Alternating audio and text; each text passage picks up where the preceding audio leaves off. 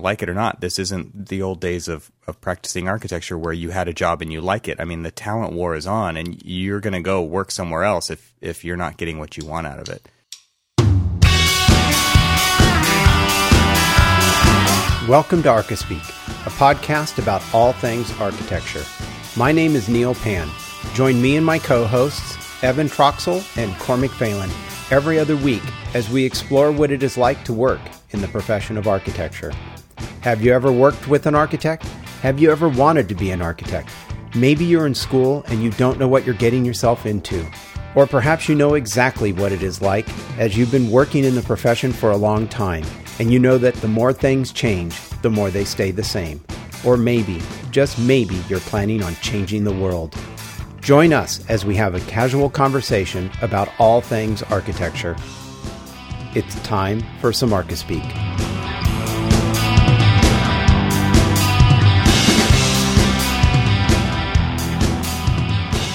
Welcome to episode 86 of the Archispeak podcast. I'm Neil Pan. I'm Evan Troxel. And I'm Cormac Phelan. And this episode of Archispeak is sponsored by ARCAT.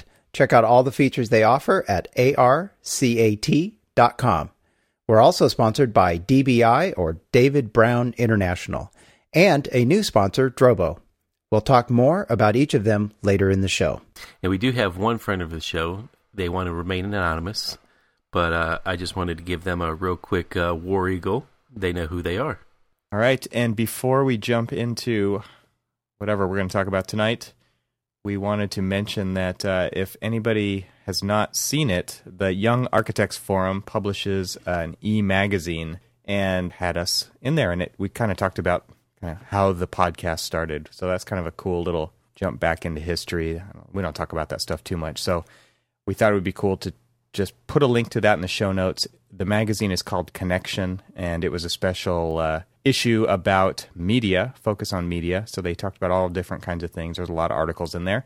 And Archispeak happened to be one of them. And Laura Teagarden over there at the YAF, she interviewed us over text messages. So that was kind of a cool way to do an interview. We'd never done that before. Yeah. So we just wanted to mention it. And we'll put a link to that in the show notes. And everybody should check that out if they're interested in kind of the origin story of Archispeak. And also, if you wanted to become a friend of the show, you can do that at archispeakpodcast.com/donate. And any donation over $5 will get your name read on the air if you choose. If you choose not to, you just let us know. We'll do an anonymous shout out to you as well. And I think that's it. You guys have anything to add to that? I quit. Didn't you already do that? Totally did that. That's what we're going to talk about tonight, right? Yeah. Yeah, you quit. Let's talk about it. Why do people? Well, all right. So there's a great article. We'll have a link in the show notes for it. It's called 9 Things That Make Good Employees Quit, and that's kind of what we're going to talk a little bit about tonight. So why do people quit, Evan? Yeah, this is an article from last year, middle of last year, and we've just kind of had it in the archives here, just waiting to talk about it. And we thought it would be a good time to talk about it now because Neil, you changed jobs. Cormac, you changed jobs a little while ago. Not this week.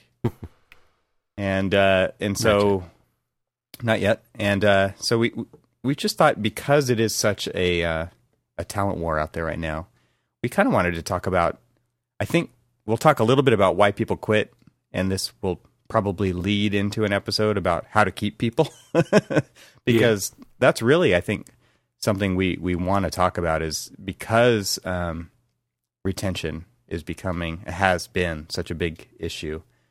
We definitely should talk about that as well. But there's a lot of reasons why people quit. And I guess the thing that I hear, I can get this out of the way quickly, is that people don't quit the job, they quit their supervisor. Have you guys heard that?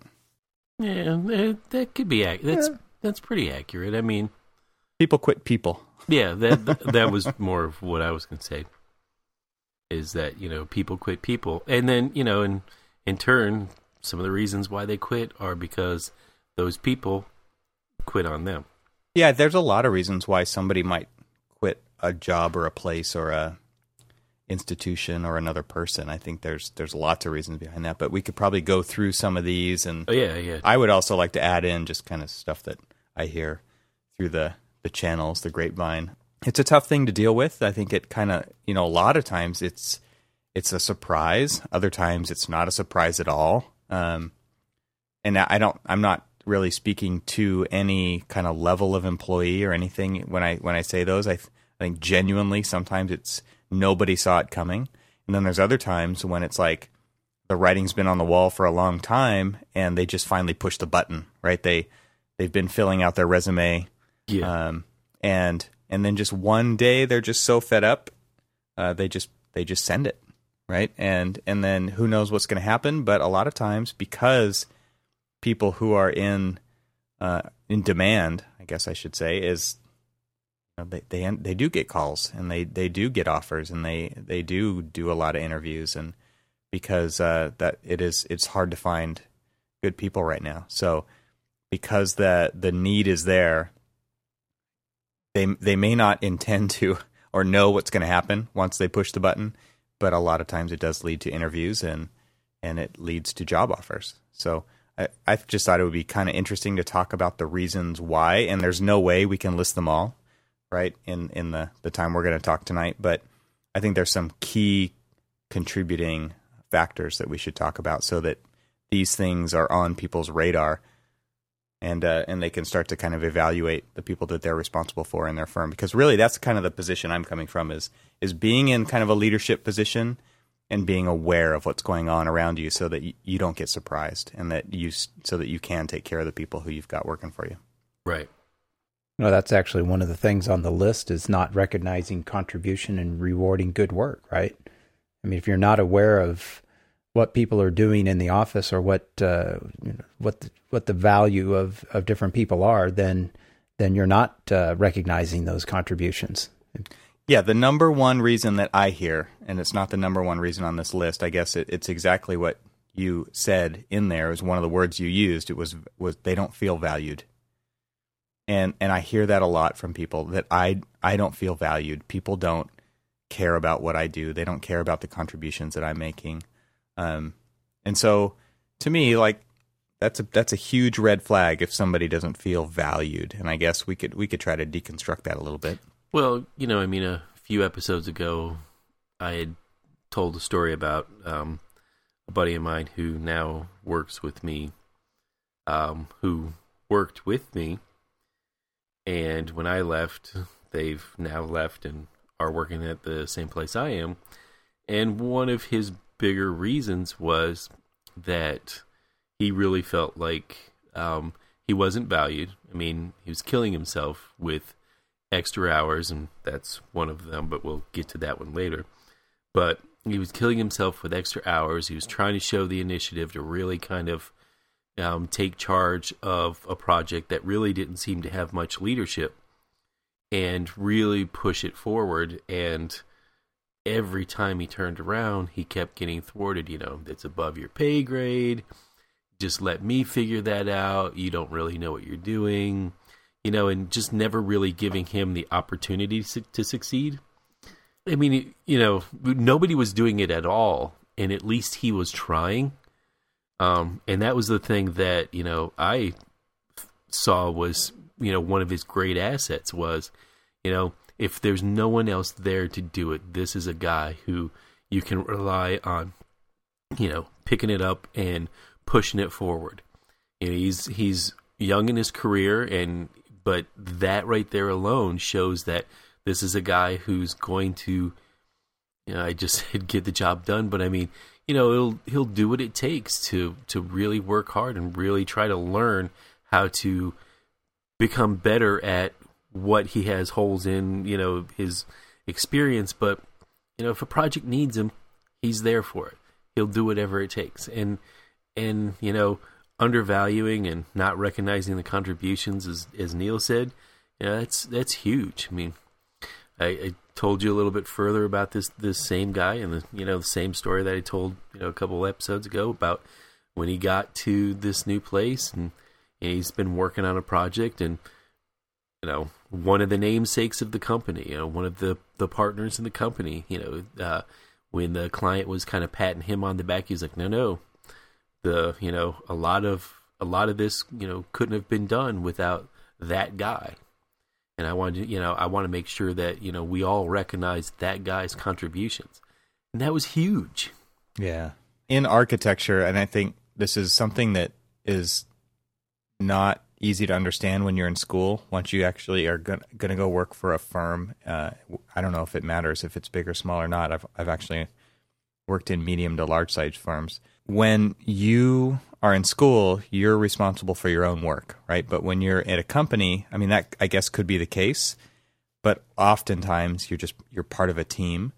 And when you are the only person who's staying late and staying there on the weekend and working extra, and the other people on the team aren't there, that's a really fast way to realize that, that this whole thing is not valuable to other people, and therefore your time isn't valued. Your time with your family isn't valued. And that's when you start to feel like that. I think that I've noticed that when you've got the senior project managers or the senior managers or the principals, and they're asking you to come in and give up your weekend for no overtime, right? I mean, we're salaried employees, and then they're not there with you.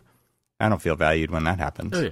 I've worked for, many a times I've been on projects where, we know that there's a deadline coming up, there's tons of work to do, and, the senior staff or even sometimes junior staff are like, nobody's around, and I'm sitting there and I'm like, wait, why am I the only one who cares what happens to this project? Where is everybody else? Why aren't they working on this project and killing themselves like I am to try to get it done? I think that it also, that points out one of the other things on this list, which is being overworked, right? Yeah. And just by killing yourself all the time, sooner or later you burn out. Sure. And you just can't keep that up all the time. And I think that's definitely... Oh, you just get a cranky Cormac. Or you get cranky Cormac, yeah, exactly. Nobody wants cranky Cormac. You're trained to do that in school, but you know that it lasts for the quarter or the semester or whatever. But when you're out in the real world, it kind of happens when it happens. It could be all the time. It really depends on the culture of the office and the types of jobs and the types of clients you're working for. Yeah. In this article, it does point out that raises, promotions, and title changes are all acceptable ways to increase the workload. But if you simply increase the workload because people are talented without changing a thing, they will seek another job that gives them what they deserve. And I think that's the key to, I mean, if you're going to take on that, or like in Cormac, in your case, where you're working hard and doing that, if you're not being recognized for that in some way, either with a raise or a promotion or title change or something else, then you're only going to do that for so long. Well, I think it depends on the person. Yeah, and it's our job, and it's the people above us, their job, to figure out what somebody needs. Because somebody, it could just be personal recognition, it could be public recognition, it could be money, it could be all these different things. And different people have different triggers. I do kind of see this. I hate to say it, but it sometimes is generational.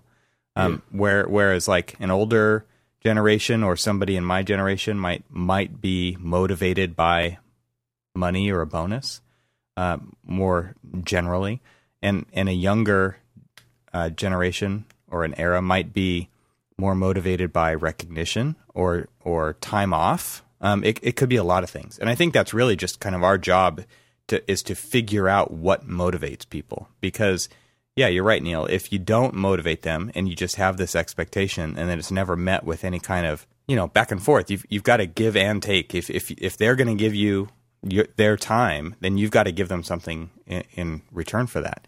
And like it or not, this isn't the old days of practicing architecture where you had a job and you like it. I mean, the talent war is on, and you're going to go work somewhere else if you're not getting what you want out of it. And that could be a huge loss for the company. I mean, I guess one of the reasons we bring this up at all is that if people aren't happy, number one, you need to know about it because it's expensive hiring employees. Oh, yeah. Right? And number two, like if that employee isn't saying anything and then all of a sudden it's a surprise, I mean, you're not, it's too late, right? You can't do anything about it if it gets to that point. It's funny you say that because how many times have you heard, well, why didn't you come and talk to me? Right. You should have told me. If you just want to talk to us, yeah. It's like, you should have told me that there was a problem. No, it's really not necessarily the employee's job to tell you that they're unhappy. It's your job as a managing partner or a project manager or whoever to recognize that either that person's unhappy or things aren't going right on a project, and maybe it's time to rally the troops and sit down and have a talk to them about, hey, look, guys, I know it's been really rough on this project and all that other stuff, but if we can just kind of charge through it, get it done, and then actually have some tangible thing at the end to reward them with. I mean, because there's a lot of really rough projects out there sometimes, and sometimes it may not be suited for them or whatever, but they want to learn and grow and muster through it, and then that's when you sit down and you talk to them about rewarding them and really doing something nice for them. Mm-hmm. Well, how about doing something nice for yourself? And you know what that would be? What's the one thing we all do in our practice? Searching the internet for content, right? Well, we want to let you know about ARCAT. ARCAT is an online resource devoted to bringing content to the building professional. They have huge libraries you can access, and they don't hit you up for subscriptions. There are no fees, and they won't make you register to download the content. We've all been there. You finally find the right file, and you get blocked with a registration pop-up, and you think, thanks for wasting my time. I'll find it somewhere else. I quit. I'm quit. I'm out of here. ARCAT's BIM library is really second to none and available in just about any format you need. In fact, their entire BIM library is formatted for the last 5 versions of Revit. Their CAD library has thousands of CAD details, and if you need specs, the ARCAT library is the most consistent library you will find. Every single spec is written in the CSI 3-part format. There's so much more on their site, including catalogs, videos, and Spec Wizard. Go to arcat.com or download their app to check it all out. It's a great free resource that you don't have to register to use. Visit them at arcat.com, and thanks to ARCAT for sponsoring this episode of ArcaSpeak. Almost sounded like Neil was descending into a Lewis Black skit. Totally. I quit. So, guys, what about, like we were talking just before the break there, about doing something for the team or for you or something like that towards the end of a project or something. But what about when they don't follow through? They don't honor that commitment. I mean, that's one of the other items on this list here is that, if the bosses aren't honoring their commitments, why should anyone else? That's definitely another reason why I think people, if they don't see that or they're not getting recognized or if they're told they're going to get something, some sort of promotion or something, and they don't get it, well, that's another reason I think people leave. And that tends to happen, it's, all right, Neil's acting a little mopey. Let's tell him something really nice about what will happen when he pulls through all of this project, and let's dangle a little carrot in front of him, and then when it gets to the end, it's like, yeah, let's snatch that carrot, let's throw it down the roadway, and let's keep pushing, Neil. So yeah, I mean, sadly it does happen when people don't honor their commitments, and they just kind of use you as a tool. Yeah, and that's a huge mistake, right? Because you're not leading by example then. You're making a promise, you're breaking it, and guess what people want to do? They're gonna follow that exact same policy, right? Because if you do it enough, it is a policy, whether you like it or not. And whether you would tolerate it or not, it's what you're doing. So you can't blame those people for doing that. They're gonna get the heck out of there if that's the problem. Right. One thing we talked a little bit about earlier was if they don't come to you and say that they need something, why didn't you come talk to me? If you would have done that, we would have done whatever it takes to keep you here. And have you guys ever seen the Netflix culture slide deck? I'll throw a link to it in the show notes, but it's one of my favorite things on the internet. It's check it out when you get a chance. I threw it in there. It's basically this 124 slide PowerPoint presentation that really does speak for itself. It doesn't require anybody kind of walking you through it. It has everything you need in there to read about the culture that they've set up at Netflix. And it's basically like an HR revolution that they've had over there. And this happened, I think, in the early 2000s. And this slideshow is amazing. And I'm looking at slide 96 is where it starts for this part that I wanted to talk about. And by the way, this slide deck has had 14.5 million views. So it's all over. But it's on SlideShare, which is part of LinkedIn. And on this slide, it says that they pay top of market, and that's core to the high-performance culture. And what's interesting about this to me is that because they only want the highest-performing employees, they basically have 3 tests to see if they're paying top of market for a person. And the 3 questions they ask themselves are, what could that person get elsewhere? What could they pay for a replacement, or what would they pay for a replacement? And what would they pay to keep that person if they had a bigger offer elsewhere? And the goal is to keep each person at the top of market for that person. So you answer those questions, and if you'd say, well, I'd pay this much, their answer is, well, then start paying them that today and don't wait for them to ask. And to me, that is a huge culture shift, and that something that seems like architecture in general is not willing to keep up with. But it's one of those things where why wait for somebody to come to you and say, you know what, you guys you're not paying anywhere near the range that I should be getting paid. And talk about not feeling valued. I realize that for the most part, it's a corporation's job to pay people as little as they can. But ultimately, if you've got talent and you want to keep them there, and they are the highest performing in your company, you know, they're the top 10% or the top 5%, why wouldn't you pay what it takes to keep them there if that is what motivates them? Yeah, and just that, maybe not necessarily just about the money, but, the recognition and, the gratitude of the project manager or whoever or whatever. But think about the motivating factor that has, the the increase in productivity that has when you actually are letting people know the value that you have on them, without them having to go and ask, hey, I want to talk to you about, potentially maybe having a raise and all this other stuff, rather than them having to come and beg you. Take the initiative and actually show them how much you value them. And it would work wonders.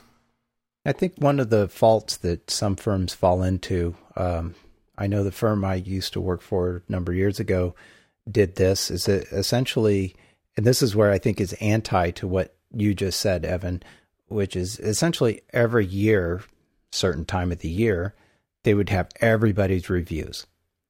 And then after that, it's over. Because I don't care what you did between now and 10 months from now. It's really kind of what do they remember you doing in the last, 30 days or 60 days, right? Yeah, because it's like all of a sudden at the end of the year when it comes time for performance reviews and you're like, oh crap, what did I do this year? And then you're just stuck wasting time trying to figure out all that stuff. That once a year review process is just super lame. I'm not sure what the answer is, but maybe we'll talk more about that in the follow up to this one. But I think right now, I think that's a part of the problem is these annual type reviews. When I think the other problem too is if you have like a medium sized firm, like I know Evan, you work for actually a large firm.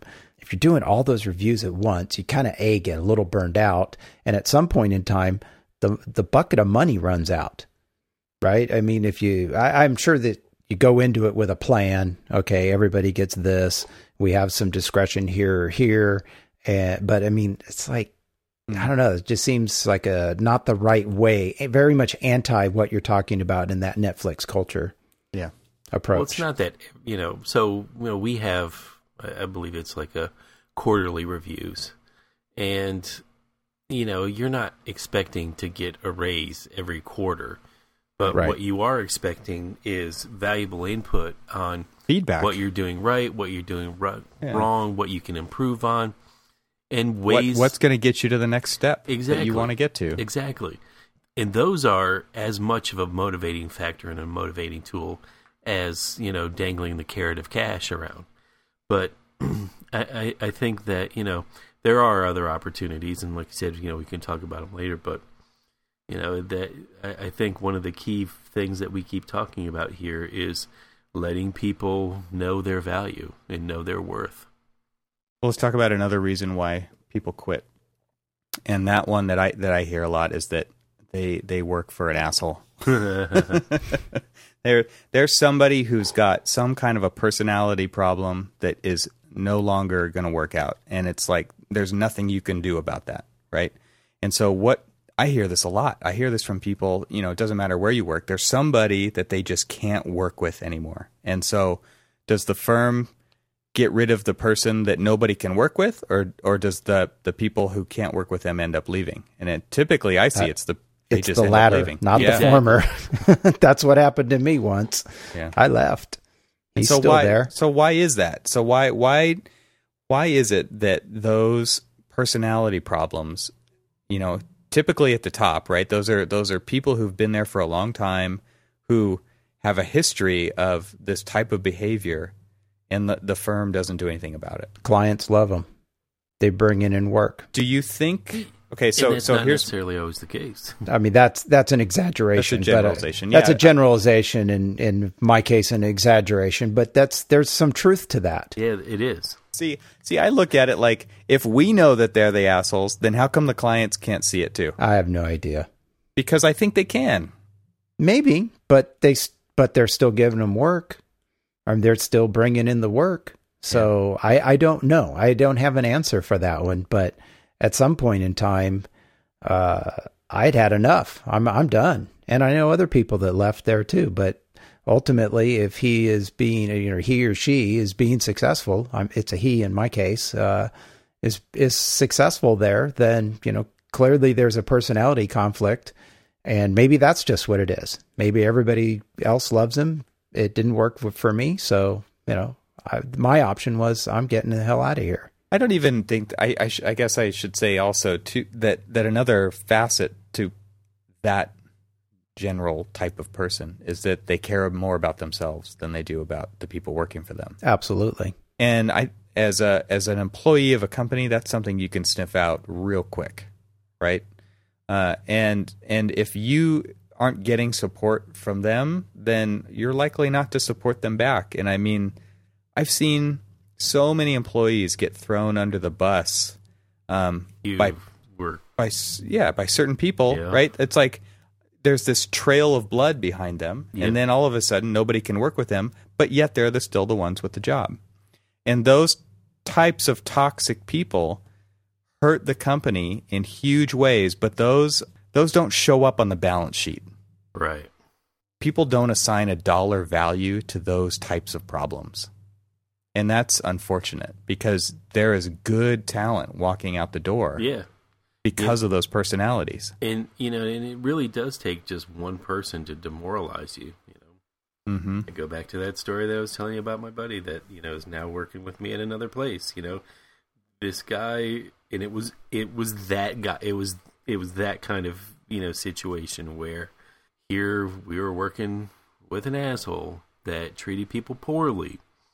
And for some reason, the old school way of thinking in certain clients and upper management felt like this is a guy, he's a hard charger, he doesn't care about feelings, he just gets the job done.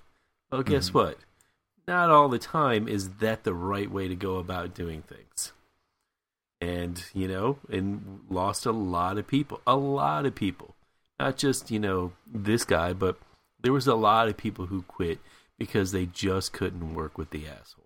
Yeah, there's actually it doesn't say this exactly in the Netflix slide deck, but it does talk about those types of people. It doesn't say the no assholes, but they do refer to it. The HR person at Netflix said that they were pretty much hell-bent on developing a no assholes, no bozos rule. I love it. Yeah, it's just straight to the point, right? That's huge. Well, in another one from the list that we had here, which somewhat goes a little bit along with that, no bozos, no assholes, is promoting the wrong people. And yeah, you're sitting there. What? Why did they get? Exactly. What just happened? Am I in the Twilight Zone? Like, I'm the one who's killing myself. I'm the one who's getting the job done. But they're a better politician. Exactly. Or they're liked by somebody better. That can be crazy making to see that happen, because there could be some kind of personal issue between two people, and that can lead to you just getting the shaft all the time, right? There's been, situations where, like, say there's two guys who, were hired at the same time. They work their, way up. Both of them are, relatively similar in behaviors and the way that they work and everything else. And one guy gets promoted, the other guy doesn't. And that the guy who doesn't, feels slighted by the fact that he's now left behind. And, and that's a huge demoralizing, that kind of just is a huge demotivator. And you're sitting there, you're scratching your head. It's like, well, what could I have done better? Sometimes it just happens to be that, well, we only had one opportunity for it.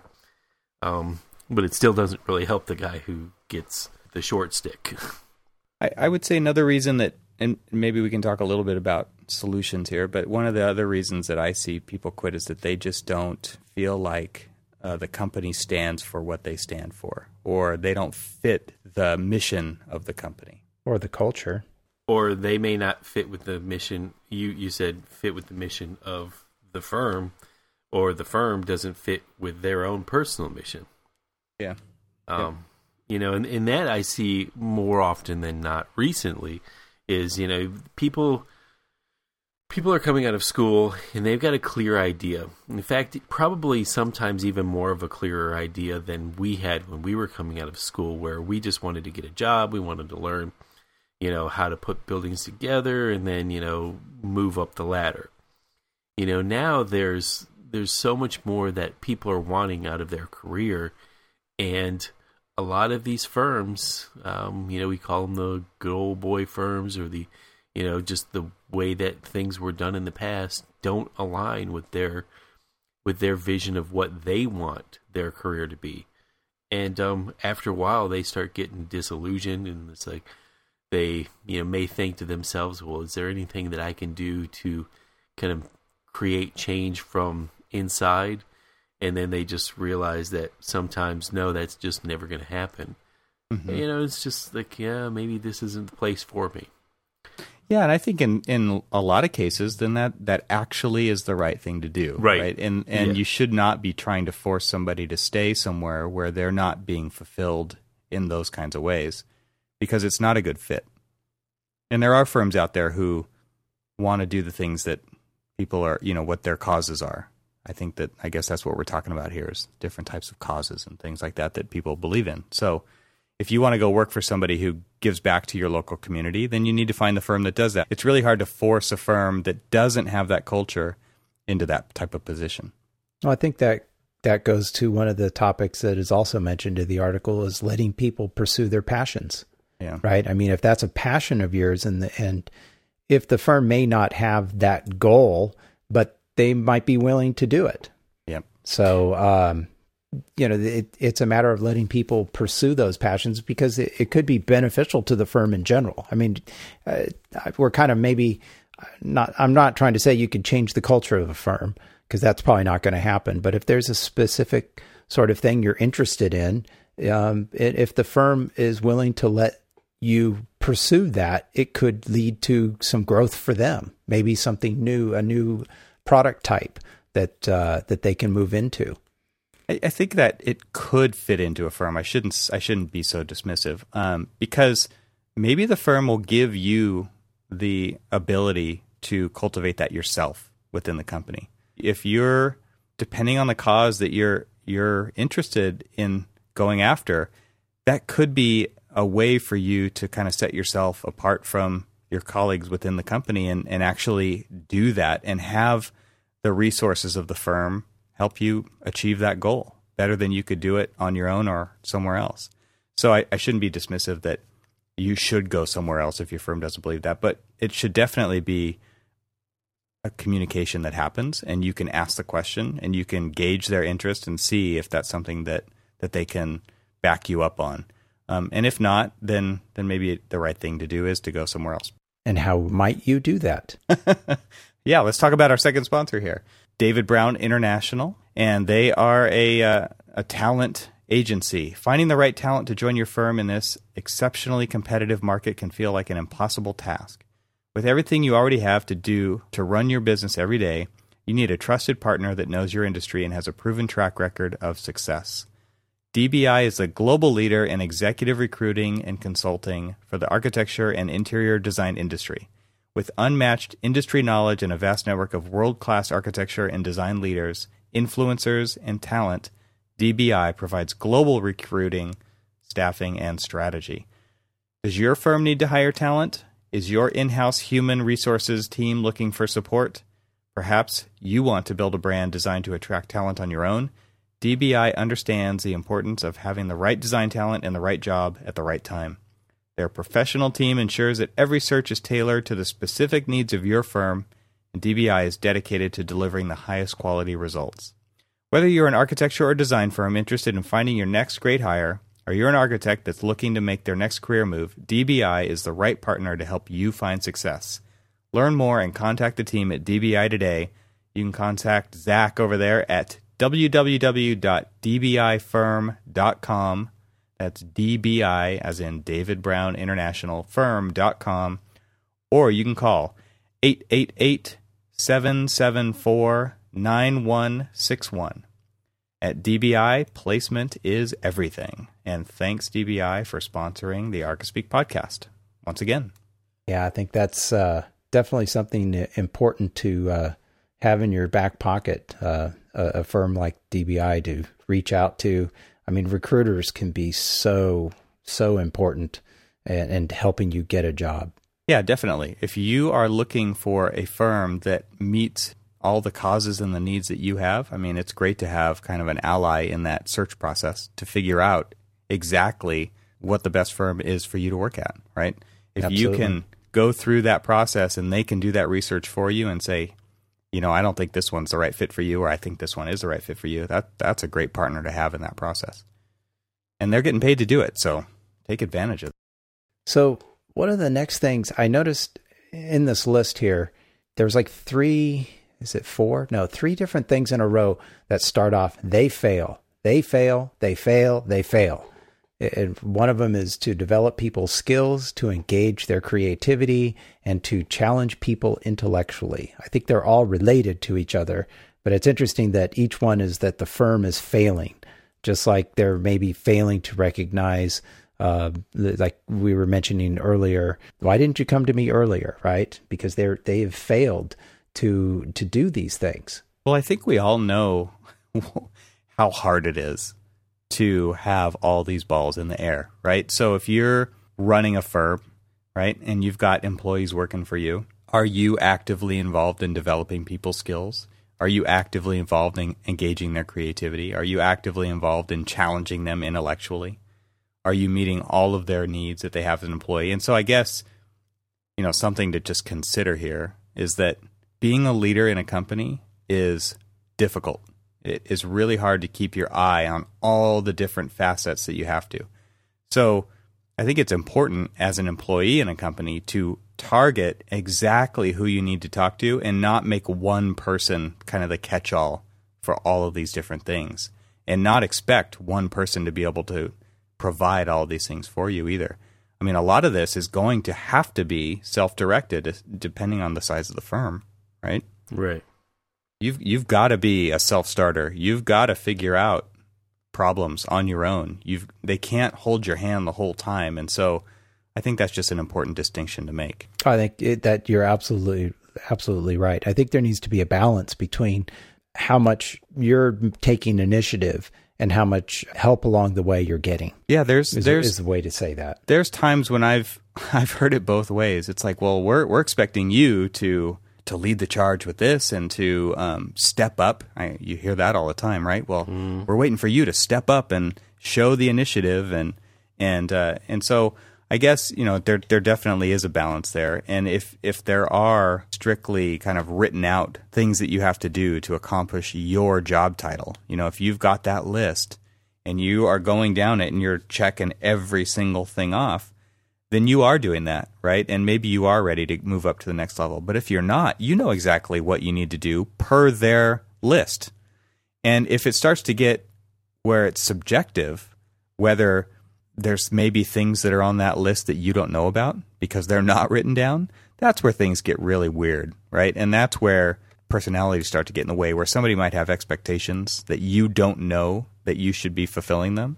Then that, to me, is where you're being held back. And it could be intentional, it could be unintentional, but it's at that point, it's your job to bring it up and say, well, I'm doing all these things. They're right here on this list. I'm checking all these off. So where do you see that I need to grow so that I can move up to the next level, if that's what you're looking for? But you can't just not say anything and say, well, they're not engaging my creativity. Right. I was just going to say, so is it acceptable to, maybe at one point, it's Cormac, I like the idea of the quarterly review. I think that's a good time frame to continually check in. I don't know how formal or informal those reviews are, but if you're on the kind of annual review process, that's a long time to go. And I think you do need to take it upon yourself to start to check in, maybe quarterly. And it could be something as informal as, sitting down and having lunch together.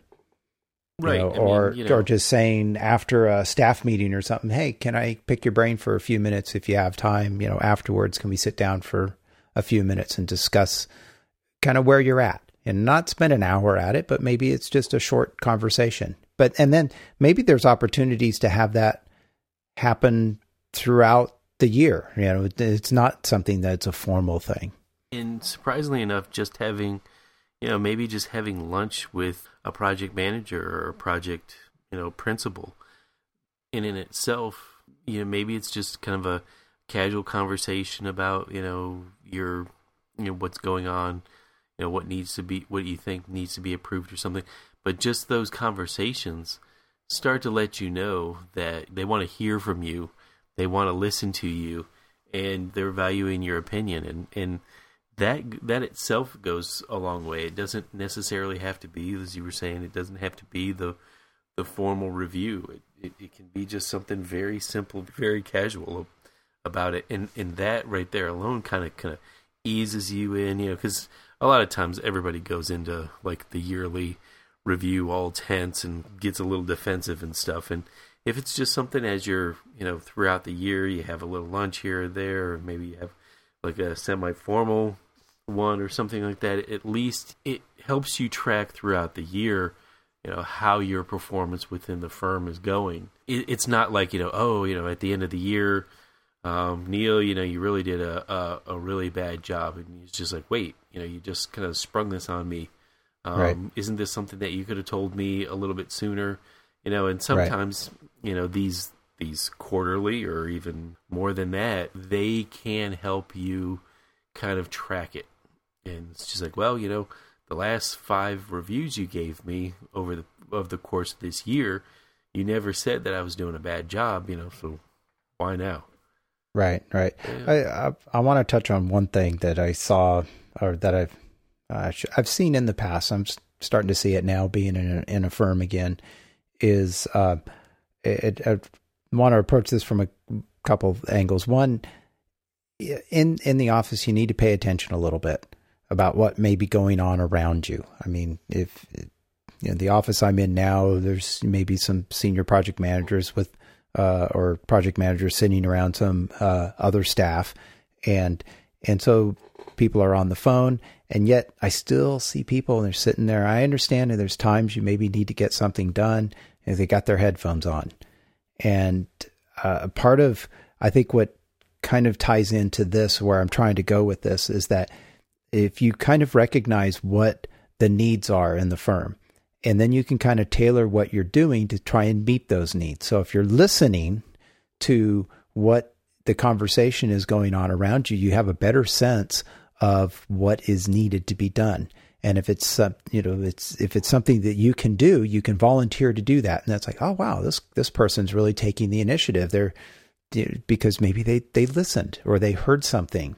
And so paying attention can oftentimes help you take some of that initiative and do some things. So I don't know, that's just a little bit of a side thing, but I think it's all part of being engaged as much as you possibly can to challenge yourself as much as them challenging you.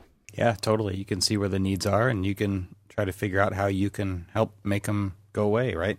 Right. Or, I mean, if you're just even hearing your fellow coworkers complain about such and such problem with X, whatever it might be, and you're like, oh, you know what? I know how to fix that. Or, oh, I know a key command or something that'll allow you to do this. It's like, oh, hey, that's great. This person's very helpful. If you're not paying attention, you don't know that. You can't even volunteer some of your own talents or your own creativity to take that on. Just listening to what's happening around in the office, if you hear something from across the hall and it's like if you have that ability or talent or know that it's something that's needed, then you can contribute. But that requires one thing that isn't on this list, and that's trust in. So you should have trust in your subordinates, and then you should have trust across the team. And if you don't have that trust, then no, I think you're on the right. You're on the right path. You have to have that trust. Yeah, it's a two-way thing. Not only just with your coworkers, but with the senior people in the firm. Right. But I just think it's important to be able to listen to what's happening, especially with some of the senior partners that you may hear around the office. Yeah. Yep. And I would also add that a tip that I would give for that type of review process that happens, no matter how often it happens, is you need to find an advocate that can help make that happen for you. So it's somebody who's interested in what you want to do with your goals, right? But you need to find somebody and identify them as somebody who will talk on your behalf in those meetings where they're trying to make those decisions about who gets what. Because if you don't have that person, it's a lot harder. I'll just say it that way. Because I've had it both ways, where I had a great advocate, and then I've gone through periods of time where I haven't had anybody. And those are the real stagnant times in my career, is when I didn't have somebody who had the ear of a decision maker or was a decision maker, right? And so I think it's always good to kind of work on those relationships with people so that they see the value in you, and then they're at the table. If you're not the person at the table making those decisions, then you have somebody who is. And that's important to identify who that could be for you. Yeah, and I think just to kind of put the capper on that part, for me, is that you have to decide if this is the place you want to be. I mean, we've been talking about quitting, right? If you don't want to quit, if this is a place that you feel is valuable or that you want to be at, then you need to make that effort to have that either mentor or that advocate that Evan's talking about. You need to find that person. If this is the place you want to be. If not, well, then maybe it's time to move on, and you call DBI and have them help you out. Yep. So, hey, let's take a break here. I want to talk about Drobo. That's our other sponsor for this episode. And Drobo, a lot of people are wondering, possibly, what is Drobo? I know, Evan, you know a little bit about Drobo. I've known Drobo for a long time. Yeah, and so have I, actually, although I have never actually owned one, but I do now, and I'll talk about that in a second. So what is Drobo? Drobo basically is a mass storage device. Basically, it's either connected to your computer directly, or it can. They have models that can work as a network attached storage. Boy, say that 3 times fast. All right. Basically, Drobo allows you to put in multiple drives into a case, and then it backs all that up. If a drive fails, you can pull it out, and all of your data is still safe. You can throw in another drive, and it repopulates. And so that if a crash happens, you don't lose all your data. So this is really, something that is very important for either your personal computer at home or small office sort of situation. Yep. This happened to me actually maybe a year or so ago. I actually had my one of my drives fail. It just started up one day and all drives fail. It didn't work. Yeah, exactly. And all drives do fail. And fortunately at the time I didn't, I did have my Time Machine and it had the entire drive backed up. I was able to buy another drive and put all that data across there. But the beauty of Drobo is something that I can't wait to deal with this issue on my desk. Right now I have 5 or 6 different hard drives. Actually I have 7.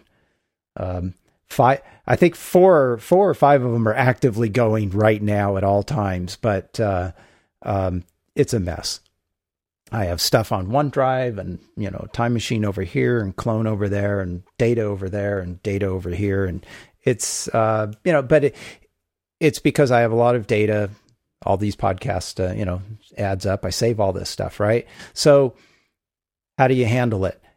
Drobo is an easy solution. It's one box. Fill it with as many drives as it can hold. In this case, I actually have now a Drobo 5N that I just received and haven't yet set it up. So we'll be telling you more about Drobo in the coming episodes, and we'll take you on a little journey of my process of setting one up and getting it going and using it. And I do want to mention one of the features I'm kind of excited to try out is something that's new to Drobo, which is their My Drobo feature, which essentially allows you to create your own cloud for sharing files, either sharing them or accessing them online, whether you're away somewhere else.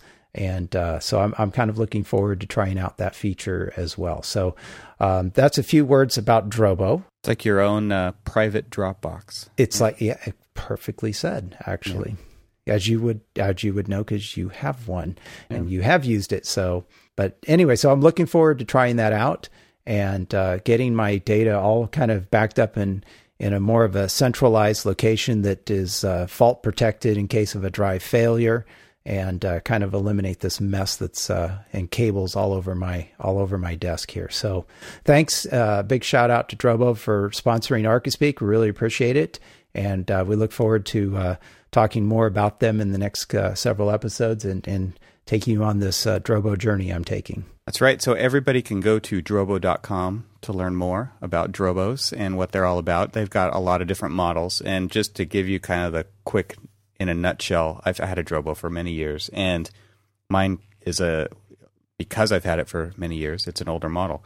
But it holds 4 drives, and those can be just about any size that you want. You can mix and match. And so one of the cool things, and I just thought I would tell you about this, is this thing is running all the time, right? I've got all these files. I've got terabytes of data on it. And because it's self-backed up, it's like a RAID. It actually has redundancy built in, depending on how you set it up. You can pull a drive out while the whole thing's running, and it will start rebuilding itself. I can't wait to try that. It's like Terminator 2. It just reconfigures itself.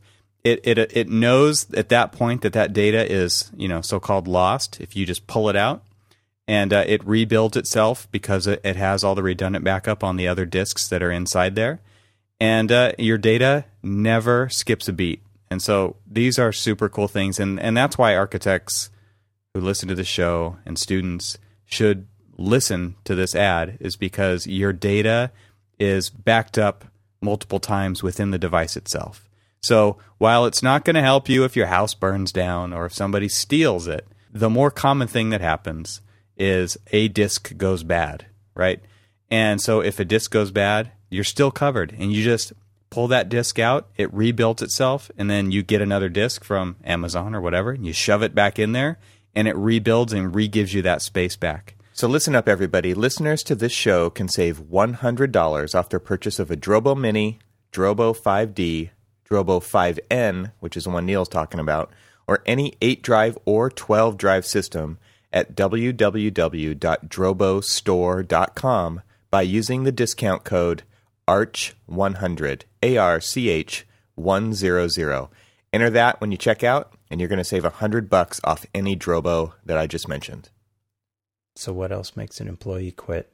I've got something here that I thought I would throw into the mix, and that is personality types, because we're talking about kind of taking your career into your own hands here, right? And speaking up and telling people what you want to get out of your career and giving a damn about who you work for and the company you work for and all that stuff. But I think that that's difficult for a lot of people. I mean, if we know that there's lots of introverts in this world, and architecture is largely revolving around the extroverted personality type, right? We go out, we make presentations, we network with clients, we do all these things to get work and to win work, and we're out there and doing all this stuff. But there's a lot of people in our offices who are super uncomfortable with that idea. Yeah. And do you know anything about this, Cormac? Oh, yeah. I just thought I'd bring it up because, I mean, this is a real problem. I mean, there's people listening to this podcast who are probably already shut it off, who are just like, yeah, but I can't do that. Like, that freaks me out. I'm not going to do that. Like, kind of stuff. I guess my main point is that with personality types, it is hard for us to realize that these are still complete, awesome, top performers, and they do it way different, right? And so I'm saying they, you know, and a lot of times it's us or we. So don't get me wrong here. Where I want to go with this is that there are places for introverts in our firms to do amazing work, and we, as the managers or leaders in the firms, have to recognize that, and we have to figure out the places where they can excel. And I'm saying they because I'm not an introvert. You know, I'm married to one, and so I really do try to understand this as well as I can. But that's really hard for people to find the advocate, to communicate what they need, to do those kinds of things. And so I guess the reason I'm saying this on the podcast is because I want people to go out and actively cultivate relationships with everybody, not just the ones who talk about themselves in their firms, so that they can find out what people need and what they want out of their career so that they can help make it happen. Does that make sense? Yeah, it does. Because there are so many people that are scared to death about going in and asking for more money because that's what they really need, right? And so they would just rather quit than have that conversation. And that happens, right? And so, again, it's up to us to be aware of those kinds of things and help facilitate those conversations to happen.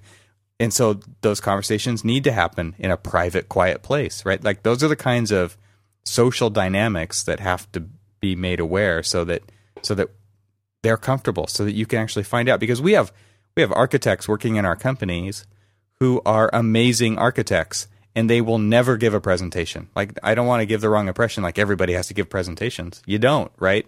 You made it through school, you did that part, you got your license, and now you're working in a firm, and you're an amazing project architect.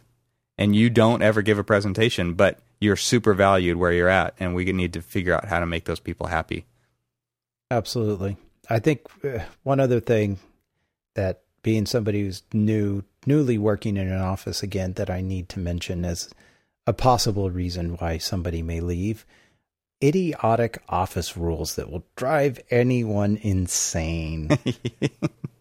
I've got a link here that I'll include in the show notes, but I'm not going to go through all of these. But I wanted to at least mention it, point it out that it'll be in the show notes.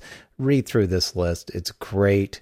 There's definitely a few on here. I'm not going to mention which ones that are already driving me insane, but anyway, I won't get into all of that on this episode. But isn't that kind of skewed by you running your own company for so long? Probably. It totally is. I mean, absolutely. The longer you do this, the more it's like, oh my gosh, there's so many rules. Like, the complexity is way up here because you know, the bigger the company gets, like, the more chaos there is. Right. I think. And so then therefore the more rules there are, and then it's like, oh my God, like, how do you keep track of it all?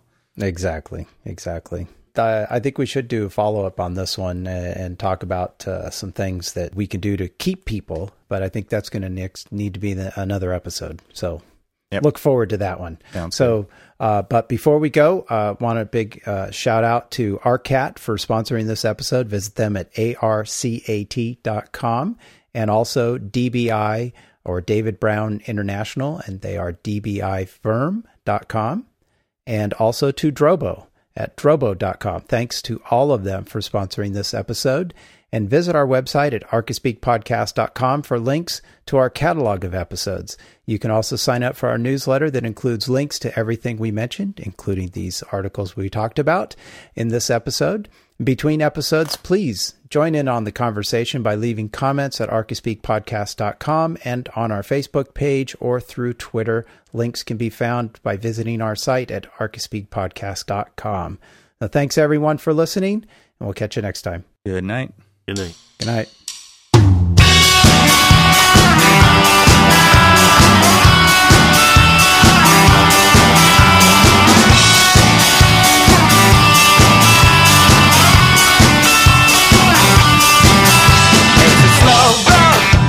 You have to walk it, you can start now, or you can hang your head in despair.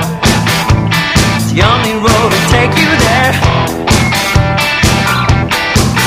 They may tell you that you'll never recover, baby. I've heard one thing or another about you. It's the only road to get you there. And if they don't know how to treat a lady, maybe you can teach them how to act.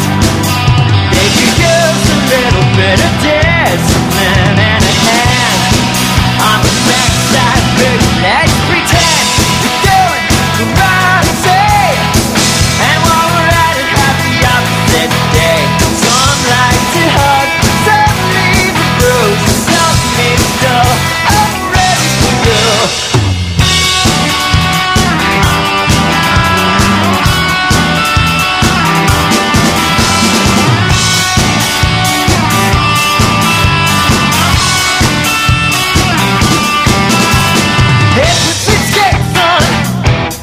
On once again, hey, hey, on. I did you right, it escapes on, breaks on the real world. It manufactures glory for the feeling its fractures. Photos and truth like a tractor, a cracked actor, a mother of pearl. And if they don't know how to hold a woman, maybe you can put them back in their place. They could use a little bit of discipline and a hand across their face.